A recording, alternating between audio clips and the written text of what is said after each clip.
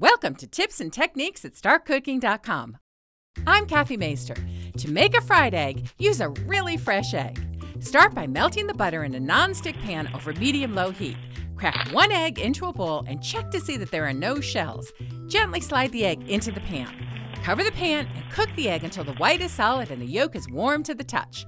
Continue to cook the egg until the yolk is set to your liking. For sunny side up, you can baste the yolk with butter from the pan. Recover the pan in between basting.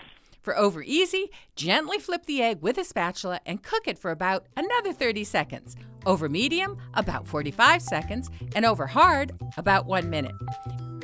If you like your fried egg with a crispier edge, start off with the temperature set to medium. Sprinkle on some salt and pepper, and breakfast is ready. Cheers!